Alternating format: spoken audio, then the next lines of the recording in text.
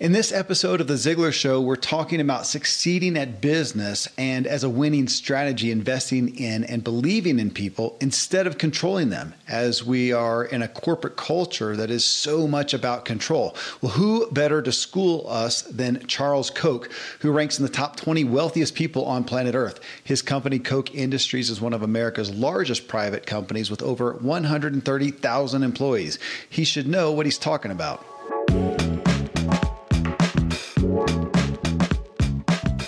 Welcome, everyone. I'm Kevin Miller, and this is The Ziglar Show, where our focus is increasing your performance in your personal and professional life, drawing straight from the legacy of one of the most inspiring leaders of our age, Zig Ziglar. Twice per month, I bring you more than an interview, but an authentic interaction between me and a guest who has achieved something profound by building an incredible business that serves people for a greater purpose. I dig in and unearth the ups and downs that led them to their great achievements so you can hear they're just real people who did things you and I can do too. So how do you succeed in business? I mean, the current corporate culture showcases power and control from the top to manage down to the bottom, and it influences even how small businesses structure themselves, and it's not working. Charles Koch is chairman and CEO of Koch Industries, one of the largest privately held American companies. Forbes cites him as the 15th wealthiest man in the U.S., and he's generally top 20 in the world. Koch Industries, again, has over 130,000 employees, so it's safe to say he has more experience than most of us in this area of top to bottom, or better, he's talking about bottom to top. Charles is an influential philanthropist focused on developing effective solutions to social problems. He founded a nonprofit organization called Stand Together for just this purpose, and its CEO is Brian Hooks. Brian's also the president of Charles Koch Foundation and Charles Koch Institute. They've written a book together called Believe in People, Bottom-Up Solutions for a Top-Down World. It's a message of inclusion and empowerment. They show how every single one of us has a gift. We talk a lot about that in this show, our personal gift that we can use to find fulfillment and build a better society. And they show that by coming together, we can tackle our country's biggest problems and help every person rise. You can find Charles and Brian at standtogether.org and find their book, Believe in People, wherever you get your books. Here are some resources for you, and then we will dig in with Charles and Brian. I'm a foodie and I enjoy learning about the process that brings great foods and beverages from idea to the table. And then I like tasting them and learning the nuances of what creates the most significant tastes, from coffee to cheese to distilled beverages. I did a tequila tasting in Mexico, and recently bourbon. Heaven Hill bottled in bond bourbon really impressed me from the story to the taste. I grew up in Kentucky where horse racing and bourbon are famous, and I got introduced to Heaven Hill bottled in bond bourbon. It's produced by Heaven Hill Distillery, which has been and still remains family owned since 1935. And I'm impressed with the bourbon's ultra rich, smooth taste. And right on the bottle, it states that this bourbon is 7 years old, which is actually 3 times longer than what's required to be certified as bottled in bond. I feel with beverages, the longer the prep, the better the taste. Being a bottled in bond product means it must pass a list of 7 requirements that set the standard for this quality bourbon. So look for it at your local store. Heaven Hill reminds you to think wisely and drink wisely. At Evernorth Health Services, we believe costs shouldn't get in the way of life-changing care, and we're doing everything in our power to make it possible. Behavioral health solutions that also keep your projections at their best? It's possible. Pharmacy benefits that benefit your bottom line? It's possible. Complex specialty care that cares about your ROI? It's possible. Because we're already doing it. All while saving businesses billions. That's Wonder made possible. Learn more at evernorth.com/wonder. So study in this book, and for those watching the video, there it is, Believe in People. And obviously there's so much of the message that is about the people, and you get into talking about the institutions of the community, of education, of business, of government. However, as I quickly saw in that, kind of by proxy, the assumption is to start off with the first people we need to believe in is ourselves. And want you to go into a little bit of that just as far as the personal responsibility and the personal honoring of ourselves as a start to believing in people. Well, what we find and what I've found in my life, well, I'll start with my life. What I found in my life is for me to believe in myself, I had to find my gift. And we believe, and I think history proves this, that everyone has a gift. Everyone has something to offer.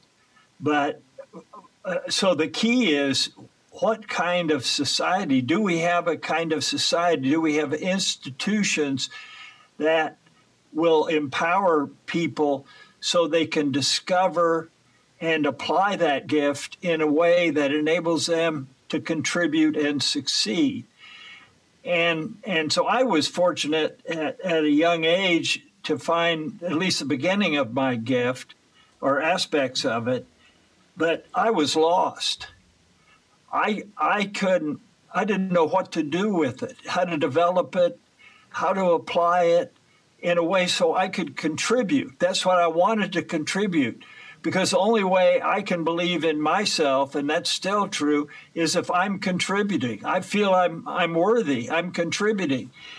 And it took me 20 years. I was lost, struggling around, trying to find this, and then I found it, in my case, by discovering there was such a thing as the principles of human progress.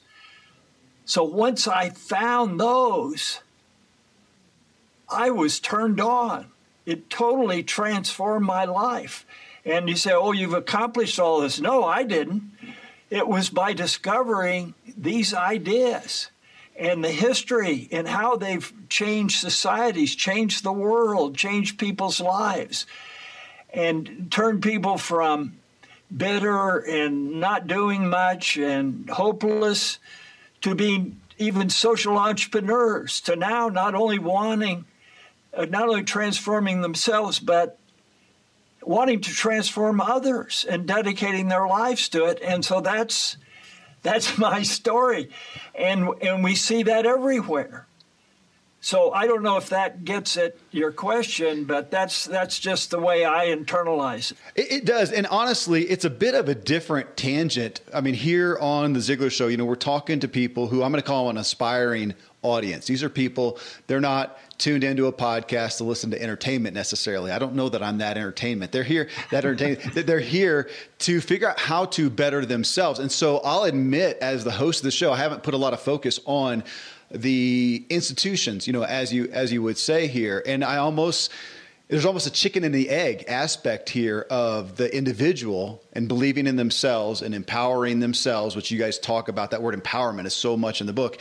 And also creating institutions and trying to be a part of the institutions. I'm curious with you, Brian. I mean, you've been working with Charles for a long time. He goes into, as we talked about the other day, to write this book, really a culmination of his overall lifetime, mission. Here it is, right. Brings you in to help write this book, and not as a ghostwriter, but as a guy who works alongside him in your organizations to help people.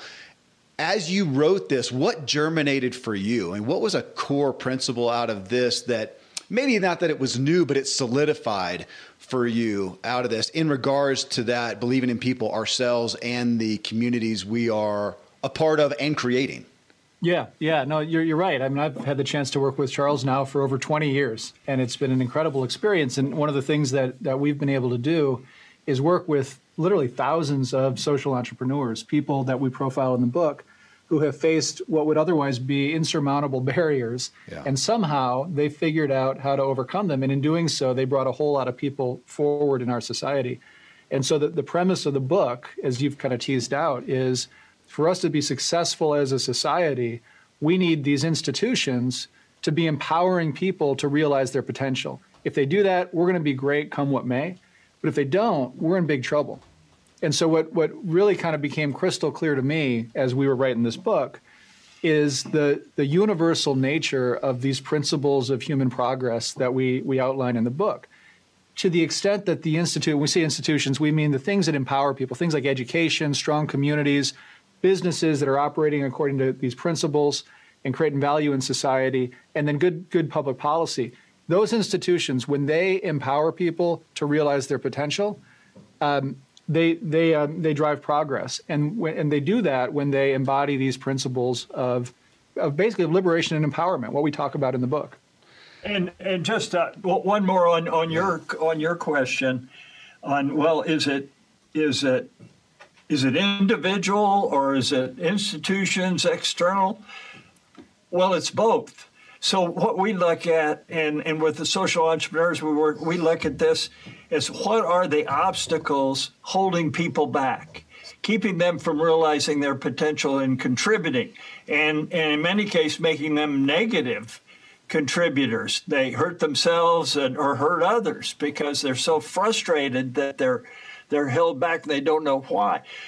So they're internal and external obstacles. And like an internal obstacle that we support social entrepreneurs to deal with would be addiction. And so, okay, how do we help them overcome that? And then an external one, you're stuck in a lousy educational system where you're not learning your gifts, learning how to apply them and succeed and create value for others in a way that's beneficial to you. Well, let me ask you that from a social entrepreneurship. I mean, again, our audience, there's a high majority of small business owners. We have large business owners. We have entrepreneurs. We have solopreneurs. And so this aspect of social entrepreneurship, using your business to help the community, obviously sounds altruistic, but it brings me back. Somebody I've had on the show a couple of times is Dina Dwyer Owens. She was CEO of the Dwyer Group. Now it's Neighborly. I think they were a $2 billion company, or they were a few years ago. And the interesting thing to talk to her is not only is this the right thing to do and it helps our culture, but it actually makes us a lot of money. And to you, Charles, I mean, you've got a company. I don't think anybody here has 130,000 employees in their company necessarily. But are you citing that as well, that not only is this an altruistic thing, but investing in the people actually makes us more profit at the end of the day? Absolutely. How we've succeeded is to what I call create virtuous cycles of mutual benefit. And that's a fancy term, maybe, but what it means is that first thing we do is understand how we individually in the company, every employee, and how the company, how each of our businesses can create value for others. Yeah. Starting with our customers and our employees, but also our suppliers, our community, and society as a whole. So that's our whole focus. And you say, well, that's altruistic. No, it isn't. If we create value for others, they will want us to succeed. Yeah. They'll want to do business with our customers, and suppliers will want to do business. Our employees get turned on. They get self-actualized. It's what Maslow called, Abraham Maslow, who's one of my role models, the famous psychologist of health, is that what he called synergy. And to self-actualize, he said, you need to have synergy, which simply means when you do something for others, when you do something that seems altruistic, it benefits you. Mm-hmm. And when you do something that benefits you, to benefit you, it helps others. And so it all merges. And that's what we try to do here. And believe me, it transforms employees' lives. I can't tell you the number of employees who've worked here a long time and they had a better opportunity or they retired, who come back to see me or write me and say, I can't tell you how focusing on creating value for others and watching how that benefits me and us, how that transformed me. He said, now I'm doing it in my community, with my family, even with my religious organization. I'm helping them. I'm helping the pastor create more value, more help for his constituency. And so this is so powerful, this idea of helping people self-actualize and creating synergy. And if everybody would think, every business person would think that, how do I make my employees' lives better? And why do I want to do that? Because I want to get them enthusiastic and the full benefit of their ideas and capabilities. So I want to get them in the right role where they can contribute the most and be turned on. Yeah.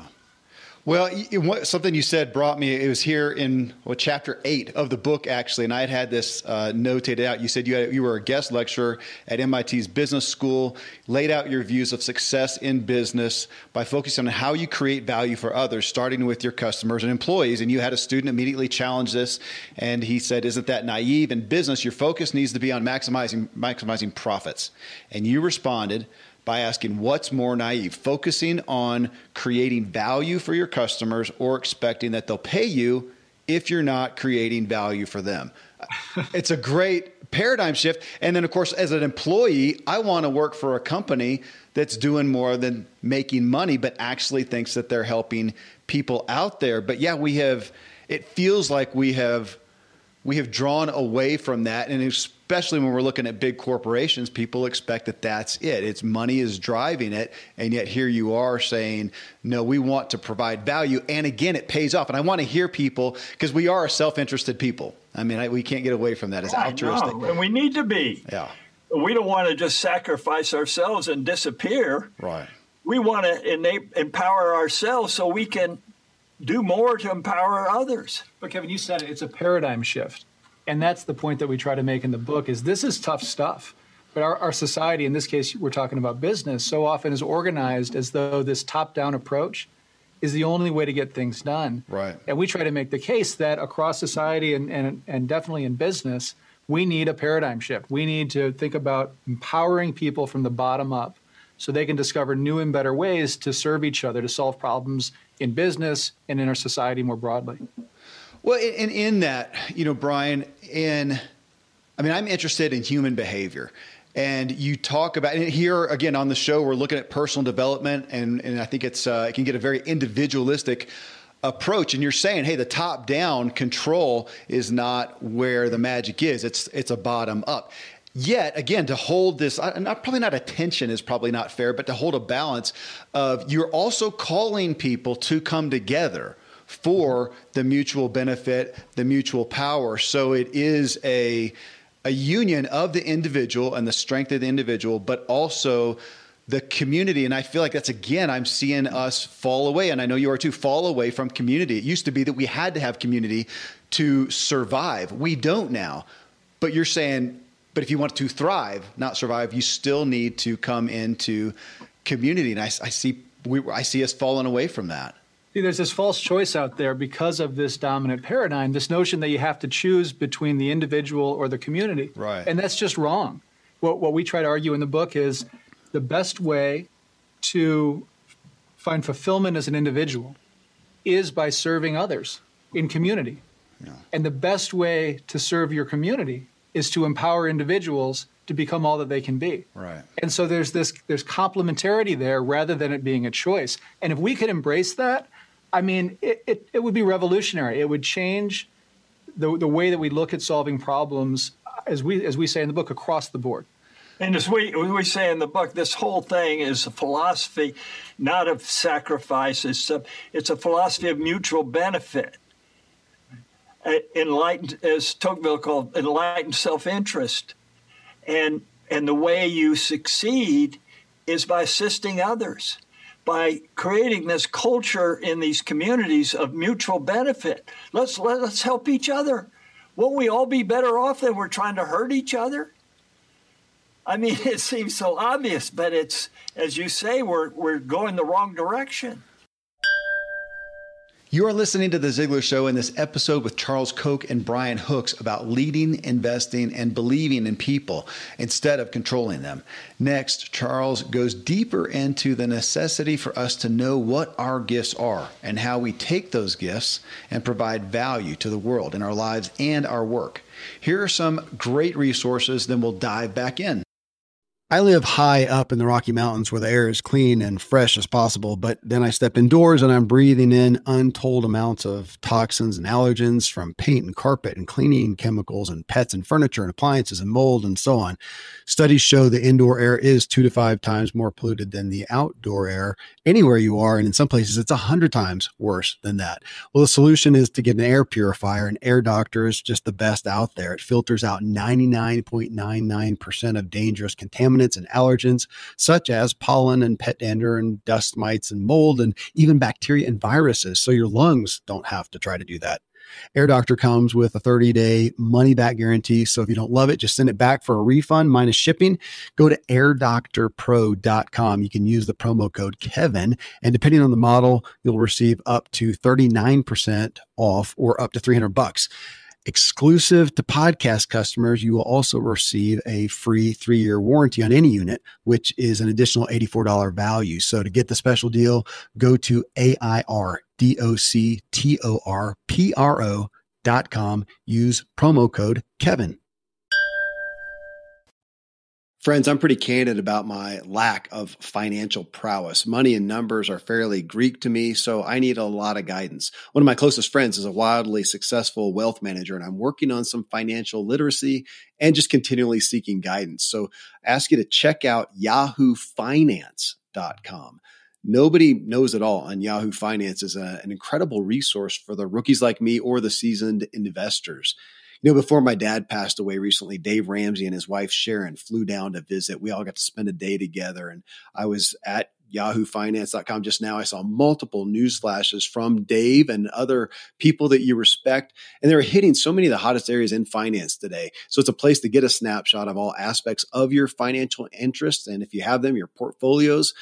I hadn't realized Yahoo Finance is the #1 finance destination, producing a holistic look at the financial news cycle, including breaking news, original editorial perspectives, analyst ratings, independent research, customizable charts, and so much more. So for your comprehensive financial news and analysis, visit the brand behind every great investor, yahoofinance.com, the #1 financial destination, yahoofinance.com. One more time, yahoofinance.com. Thankfully, the days of building a business website, then having this massive endeavor to integrate an online store are gone. Today, Shopify has fixed all that. I had one business where we actually built the entire website on Shopify's platform. So whether you're just starting out or you're selling $1 million of product already, Shopify is just the industry leader. It works the same for physical products or online and digital, and Shopify is just hands down the best out there. Most importantly, Shopify helps you turn browsers into buyers with the internet's best converting checkout. It's 36% better on average compared to other leading commerce platforms. Getting people to buy is not that hard, at least to the buying point, but getting them to actually give their payment info is, and Shopify is king in that department. They also have top tier customer service, which I think is critical. You can sign up for a $1 per month trial period at shopify.com/Kevin. That's all lowercase. Go to shopify.com/Kevin to grow your business no matter what stage you're in. Shopify.com/Kevin. I would say if in our demographic, we have a majority of entrepreneurs. I'm going to call them small business. Now, of course, small business, I think is, there's a huge range, but I'm going to say we've got a lot of people who are small business, 10 employees or less, a lot with 5 or less there. For them, they may be in survival mode. Hopefully they're in some abundance, but they may be there. And the idea of helping their customers, I think, comes into play, hopefully. That's why, or otherwise they wouldn't be here listening as well. Right. And the idea of investing in their employees as well. I don't know if the thought goes beyond that very often. How would you broaden their scope beyond just their customers, just their employees? Well, I mean, it goes back to what we said, to believe in other people. You've got to believe in yourself. And the starting point is finding your gift, finding what capability you have that is going to help enable you to create, do things that others will value. Yeah. and will also be rewarding to you. But that's not just true for an individual. That's true for a business. So the first thing in any business we start, well, before we even start it, we say, okay, do we have the capabilities to create superior value for this group of customers? And then how do we create even more value? How do we constantly build capabilities, add new capabilities, improve the ones every day? We teach all our employees, whatever you're doing, you may be the best at the world at doing that. And your business may be number one in the world, and we are in a number of businesses. But it's not good enough.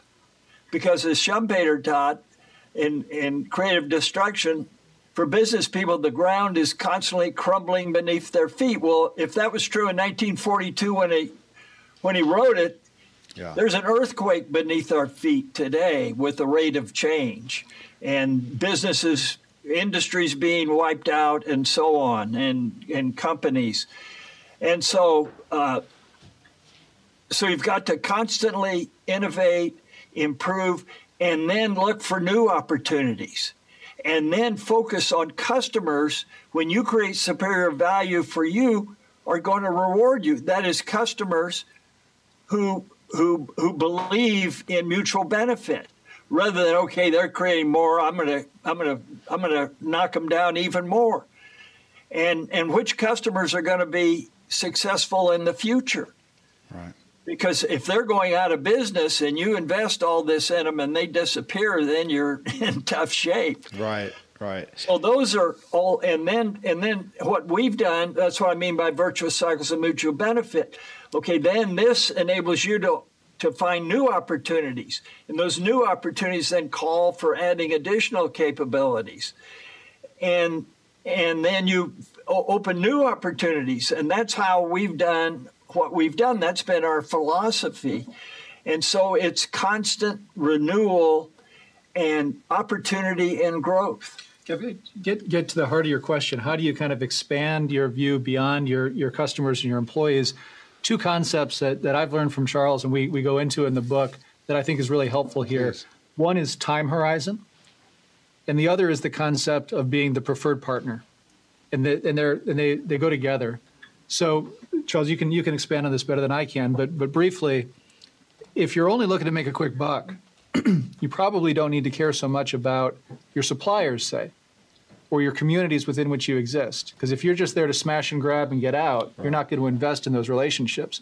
But if your time horizon says, hey, we want to be successful over the long term, right, all of a sudden you've got to consider, hey, rather than just trying to make a quick buck, let's make sure that we're the preferred partner for all of the different constituencies that matter to our long-term success. Yeah. And so that vision of mutual benefit expands well beyond, the people that you interact with maybe day to day, your employees and your customers. You got to start to consider who else is essential for my long-term success, and what do I need to do to make sure that they view me as a valued partner. And that again, that's one of those things that's just paradigm changing, but makes a huge difference. And Charles, I think you'd say it was paid off quite well for Koch. Oh yeah, so what you need to look at is the whole value chain. Okay, what supplies do I need? What raw materials? What energy? Okay, who's the best supplier for me? And it may not be the one who's cheapest, but the one who will work with you to innovate how to make the value chain more efficient.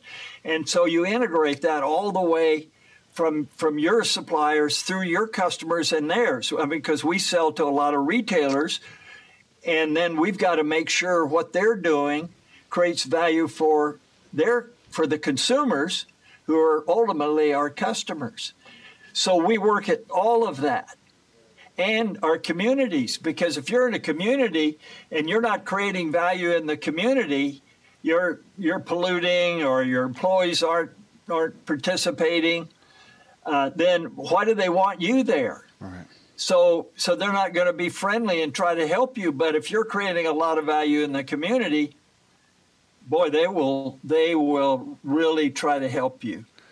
Looking at coming back to the individual, which admittedly is where I, gravitate towards here with the Ziglar Show. But looking at that, you have, Charles, you've got all the employees through your companies, and, Brian, I know in working with Stand Together, you're working with groups. So a lot of times you're speaking to individuals who are not, well, when we look at, let's just break down social entrepreneurship. When people hear that, they're going to think of an entrepreneur, a business owner specifically. And you've got a lot of people out here who are part of groups. They are employees. And I know you're calling them to the same thing, but make that differentiation of if you are an employee in one of your companies, if you're one of these groups that you're working with, Brian, how do you take that principle, that responsibility, and this initiative and be that social entrepreneur even as an employee in essence? Well, the first thing we do is have criteria on who we hire. And we have, as you saw in the book, we have 8 guiding principles, which go to what our culture needs to look like. And so we hire people according to that. And I won't get into all that. I'll boil it down to just 2 things. What we're looking for in employees is somebody who's contribution motivated rather than negatively motivated. And then that they have some talent, some gift, and that we need a whole variety of them to do everything we do that will enable us to create value for all our constituencies. And when we have those 2, then it's our job to get them in a role that fits their gifts. So we don't just hire somebody and say, okay, we got this role, we'd stick them in there. I mean, it's like if I went to work for an opera company as business manager and they wanted me to also sing tenor. Right. They could give me feedback and training till the end of time and we would be bankrupt. Well, that's what a lot of companies do to people. And so we find that we try to design the role around that person's capability and passion.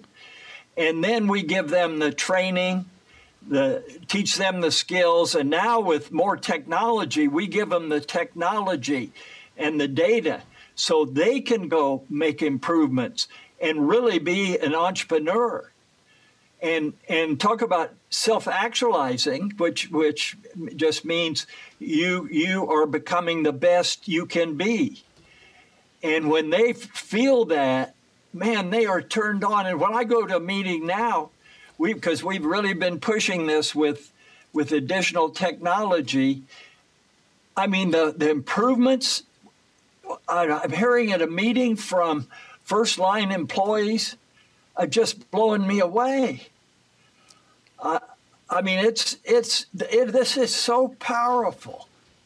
If you apply these principles, what I call the principles of human progress. But it's a really important question because, we use this term social entrepreneur, and by that we mean people who, when most other people just see the problems that are holding people back, the social entrepreneur sees the problem, but they also see a solution. They see a better way to do things.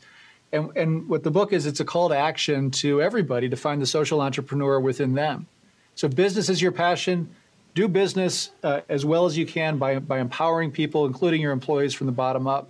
If education's your passion, if you're a teacher, if you're a parent, if you're somebody who cares about that, be the social entrepreneur that helps to empower people to find new and better ways to do that and across society. And we tell some I think some inspiring stories in the book about people that we've learned these lessons from who are practicing these principles as social entrepreneurs.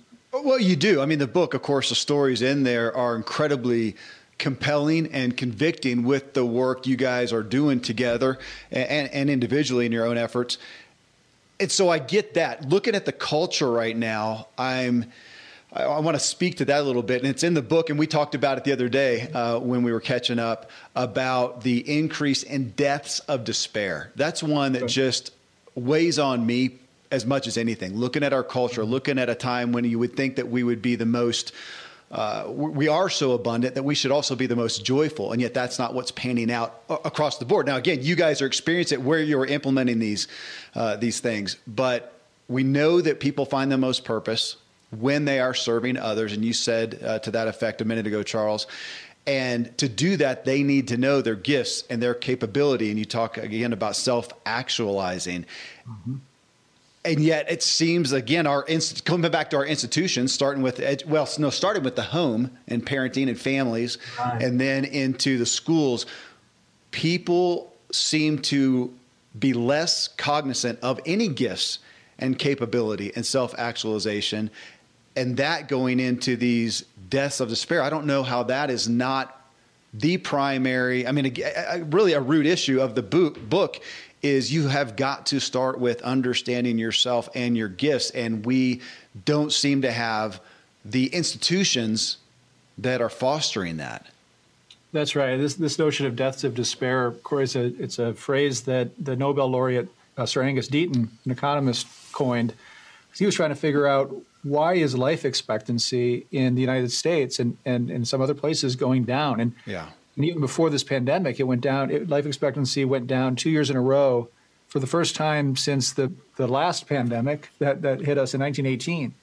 And this doesn't make any sense, as you say, given the opportunity for abundance. And so Deaton tried to understand this, but he's looking at, something like 70,000 people each year die of drug overdoses in this country. Yeah.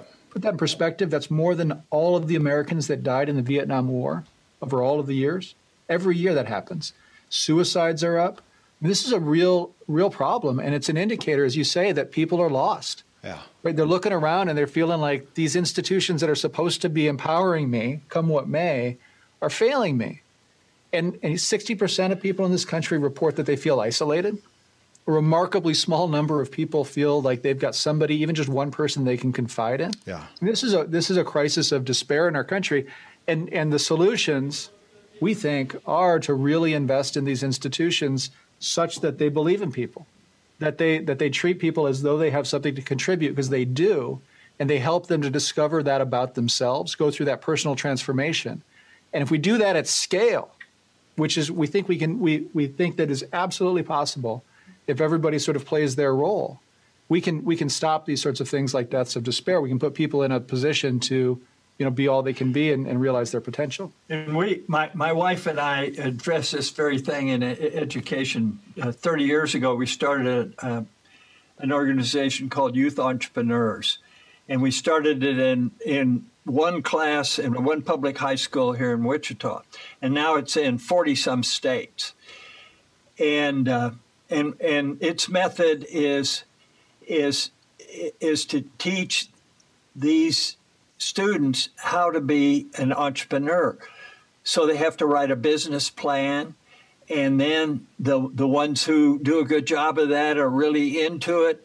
Then we provide some small capital so they can start that business, and we help them find what they're good at. And so we go through all these on what's involved in empowering him, getting the kids to believe in themselves, because the problem with most of them, they grew up in areas where no one believed in them. No one believed in anybody. It was all hopeless. And so many of them are transformed with this. That doesn't mean that's their career, this business. They have some success, and they learn these tools and values of success and how to create value for others. And they're transformed, so they end up going to college, and a lot of them now are great entrepreneurs. I mean, that is so thrilling to see. Yeah. And that's what can be done. But those are just islands in the whole K through 12 education system. But it is so powerful. That's why it's grown so much. People see it. Wow, I want that in my community.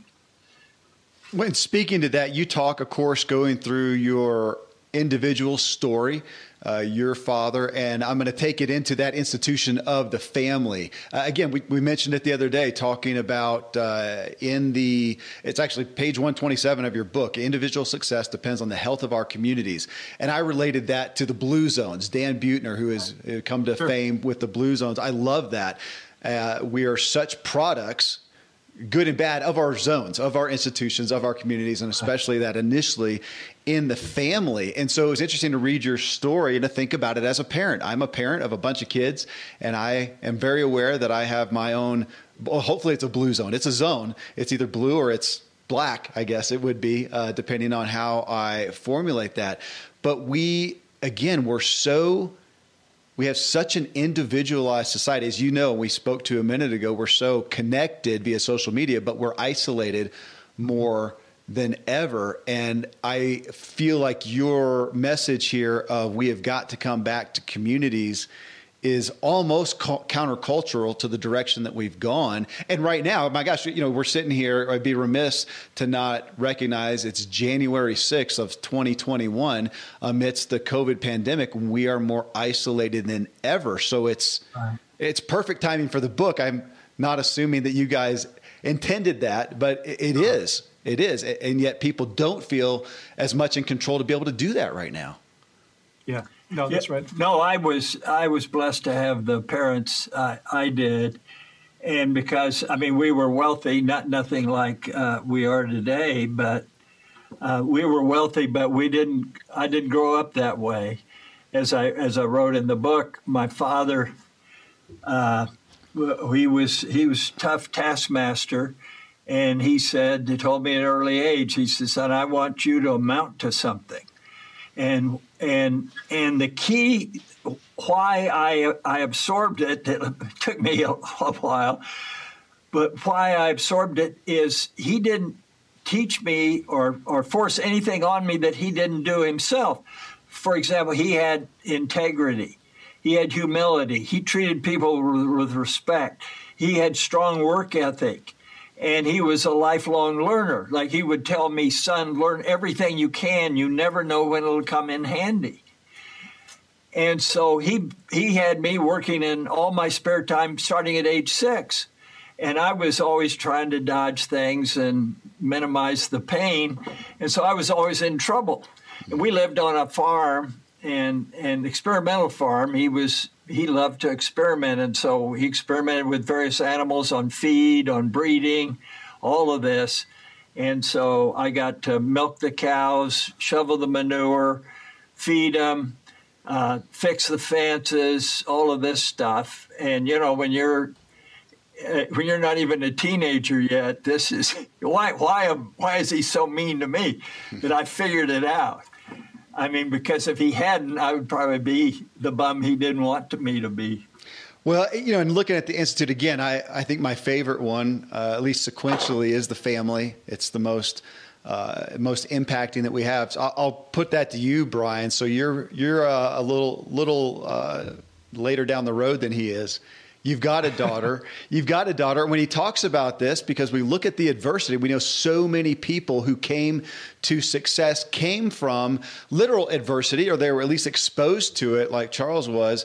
And yet we come here and we're in a time of abundance, and you almost have to manifest adversity for your kids. So you've got a daughter, and as you're reading this, how do you look now and say, how am I going to provide adversity to her to give her strength, Well, I think if you asked her, she'd say she's getting plenty of adversity. But, yeah. Okay. Well, but no, I'm sure we can do better. I will tell you, I as I said before, have learned a lot from how do you apply these principles across everything we do. And one of the things that Charles taught me several years ago was something that he did with his kids. And I don't know if I've told you this, but I've tried to adopt it. I never go quite as far as Charles because, you got to aspire to the ideal here, but I do my best. Sure.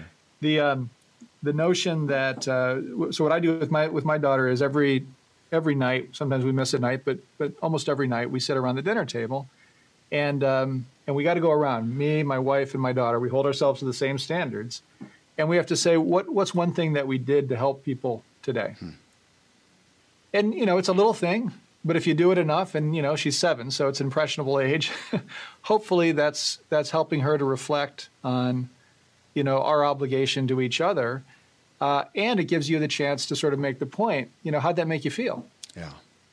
And, so look, that's not shovel manure and fixing fence posts, but it's a really good point that we've got a real obligation here to make sure that we're doing right by the next generation. What we did, one of the things I did with our children, the school had what they call the 5 things: love, courage, faith, honor, and loyalty. And so starting the first grade at dinner, every night I would have each of the 2 children describe how they exemplified one of these values every night. and that was shocking to them. I mean, they would cry. They would be so frustrated. And so neither one ever wanted to sit next to me. They both wanted to be over next to Mom. Yeah. But anyway, then they got into it. And boy, they have not forgotten that. Because I didn't lecture them. I asked them to you pick any one, but, you need to be working on these things. And then Sunday evening, we would have a session. I would take them back to the library, the two of them, and then I'd play a tape of somebody. It may have been a philosopher, Aristotle. It may have been on economics, psychology, something. And we'd only play it 10 minutes because they were young, short attention span, and then we'd discuss it. When you need mealtime inspiration, it's worth shopping Kroger, where you'll find over 30,000 mouth-watering choices that excite your inner foodie. And no matter what tasty choice you make, you'll enjoy our everyday low prices, plus extra ways to save, like digital coupons worth over $600 each week. You can also save up to $1 off per gallon at the pump with fuel points. More savings and more inspiring flavors make shopping Kroger worth it every time. Kroger, fresh for everyone. Fuel restrictions apply. And they, believe me, they didn't seem to get it, or my daughter did. My son wasn't so interested, but boy, it sunk in. So those kind of things, and once again, it wasn't anything. These were all things I was committed to, and I was learning myself, and so they could see it was real. Yeah. I have a childhood of when I needed an attitude adjustment. I would be sent to do a physical activity, or I'd have to listen to a Zig Ziglar tape, of which you'd think I was scarred and never wanted to hear the guy again. And here I am as the voice for Zig Ziglar.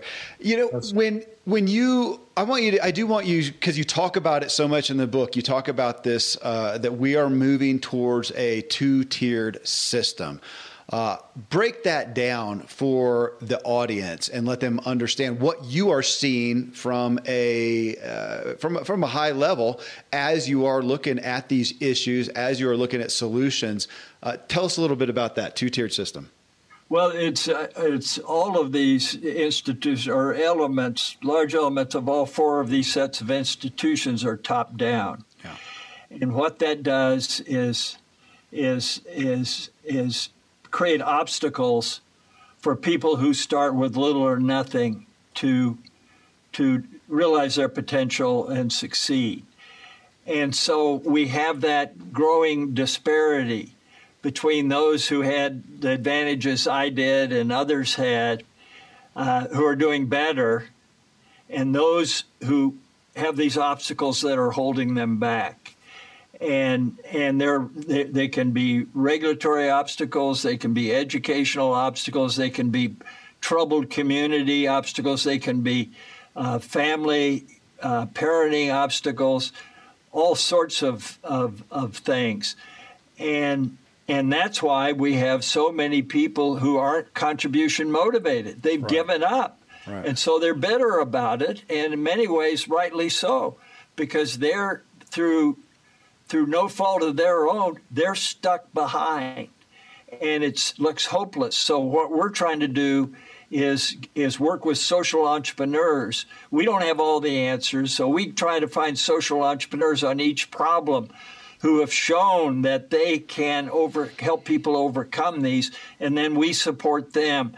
And it's what I have a narrow range of abilities, so I need to partner with people who are good at the things I'm not. So I'm looking for partners who we share vision and values and have complementary capabilities. And that's what we have with these social entrepreneurs. So we help them to organize better and stuff, but on their talent and their expertise on really helping people overcome obstacles, we rely on them. Give you a clear example of where this two-tiered society is evident. There's a group out of Dallas that we work with. We've been working with them now for several years. They're a phenomenal organization. They're called Cafe Momentum. We talk about them in the book. Yeah. It's a restaurant that employs kids that are coming out of the juvenile justice system. Now, these are kids that have made mistakes in their lives, but they're kids. And if you go into the juvenile justice system in Dallas, 50% of the kids that get out will be back in jail within 12 months. There's a name that the guards, the people who work in the criminal justice, in the juvenile justice system, have for these kids once they get in. They call them throwaway kids. Yeah. Throwaway kids. Wow. I mean, that says all you need. It's the opposite of this believing in people. And they're not throwaway kids. They're kids that have made mistakes. They're kids that need to go through this process of discovering who they are, find a way to believe in themselves. So Cafe Momentum's led by this guy, Chad Hauser. He is a social entrepreneur, phenomenal chef. He's one of the best chefs in Dallas. Could have done whatever he wanted to. He chose to do this because this is his passion. He employs these kids for a year in a restaurant. And if anybody that's watching this, I've worked in a restaurant. You learn a lot through working in a restaurant. Yeah. And one of the things that these kids learn is that they can contribute, that they've got skills that other people value. And so when you go and you eat in this restaurant and you interact with these kids, you see the passion and the ability they've got. The last thing in the world you would think of these kids is that they're throwaway kids, right? Kids that go through the program at Cafe Momentum, 85% of them never go back to the criminal justice system. So Chad is helping to move beyond this two-tiered society, right? Those kids now will have a shot at being all that they can be. And there's hundreds of social entrepreneurs like that we work with in any given year. And we think the more that people can get inspired it doesn't have to be start a new organization. Do a little bit. Just do one thing every day to help empower other people. And we're going to see a major change in this personal transformation that we enable in people, and ultimately that's going to spill over into society and make it a better place. See, and Chad, the starting point, going back to what we were discussing earlier, the starting point with Chad, when he finds one of these kids and they want to work with him, he says, "Okay, here's where we start. I believe in you. Yeah. I believe you have a gift and contribute.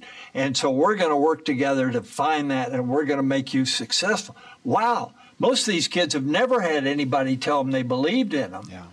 It was all that they were worthless and hopeless. Well, and to Chad and that story and so many of the others, I appreciated something that you put out in regard to the obstacles that people faced and where we can help. I think a lot of people who get the idea, who hear this message, say, yeah, okay, I do want to help. I want to help my community. I want to help become or be a part of an institution that's going to help people, but where? And I appreciate you saying the best places to start or you're most equipped to help the problem closest to you. That's right. Even recently, in this past year, we had a big issue with racial relations and racial tension and whatnot. And that was a question that came up to a lot of, I think, white males, American males. And I asked the question myself. I live up in a small town in Colorado. How do I help this issue?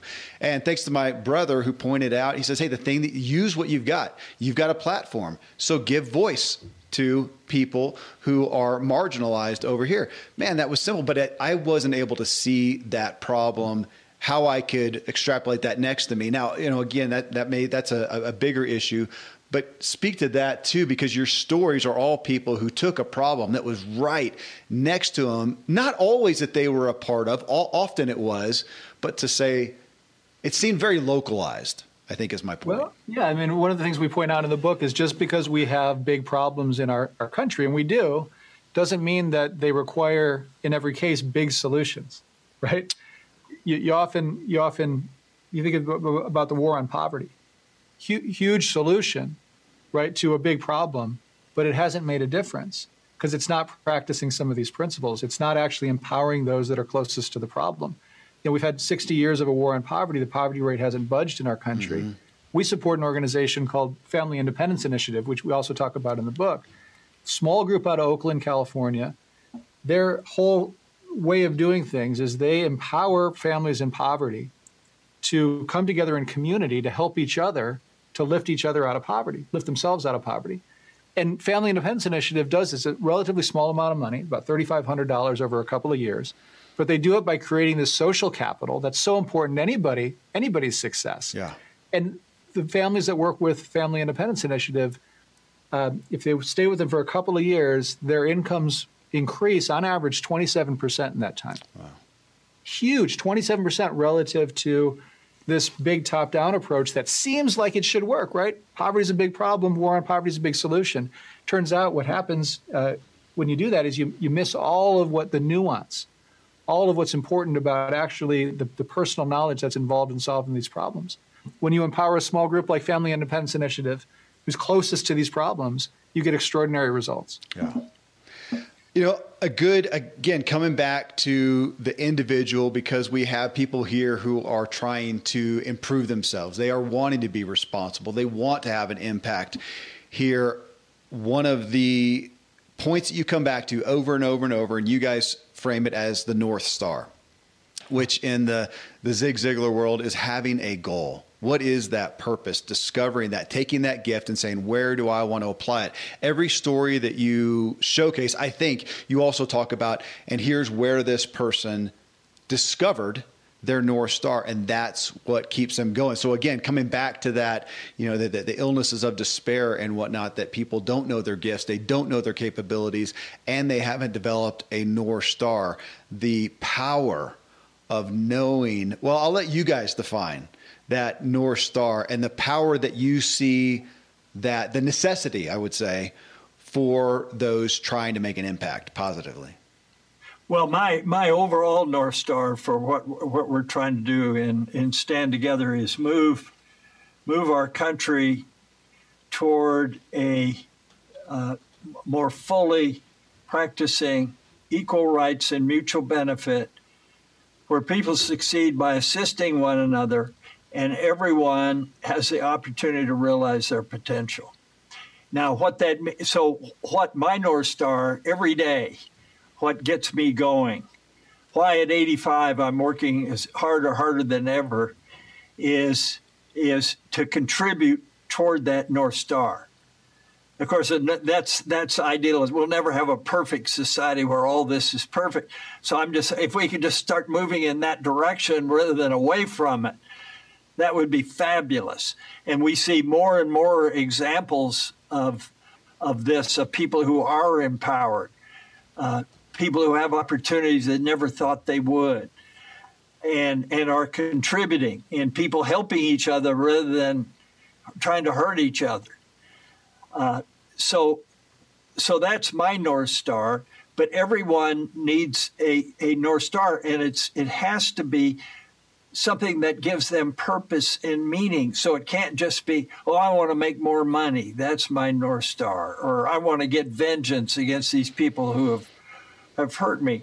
I mean, I think Viktor Frankl, who was a psychiatrist that lived through a death camp in Germany, or if he was from Austria, what he put it this way, he said the problem today is ever more people have the means to live, but no meaning to live for. I think that sums it up pretty well. How do you get meaning and purpose in your life so you can wake up every day charged up? Gosh, I want to advance that.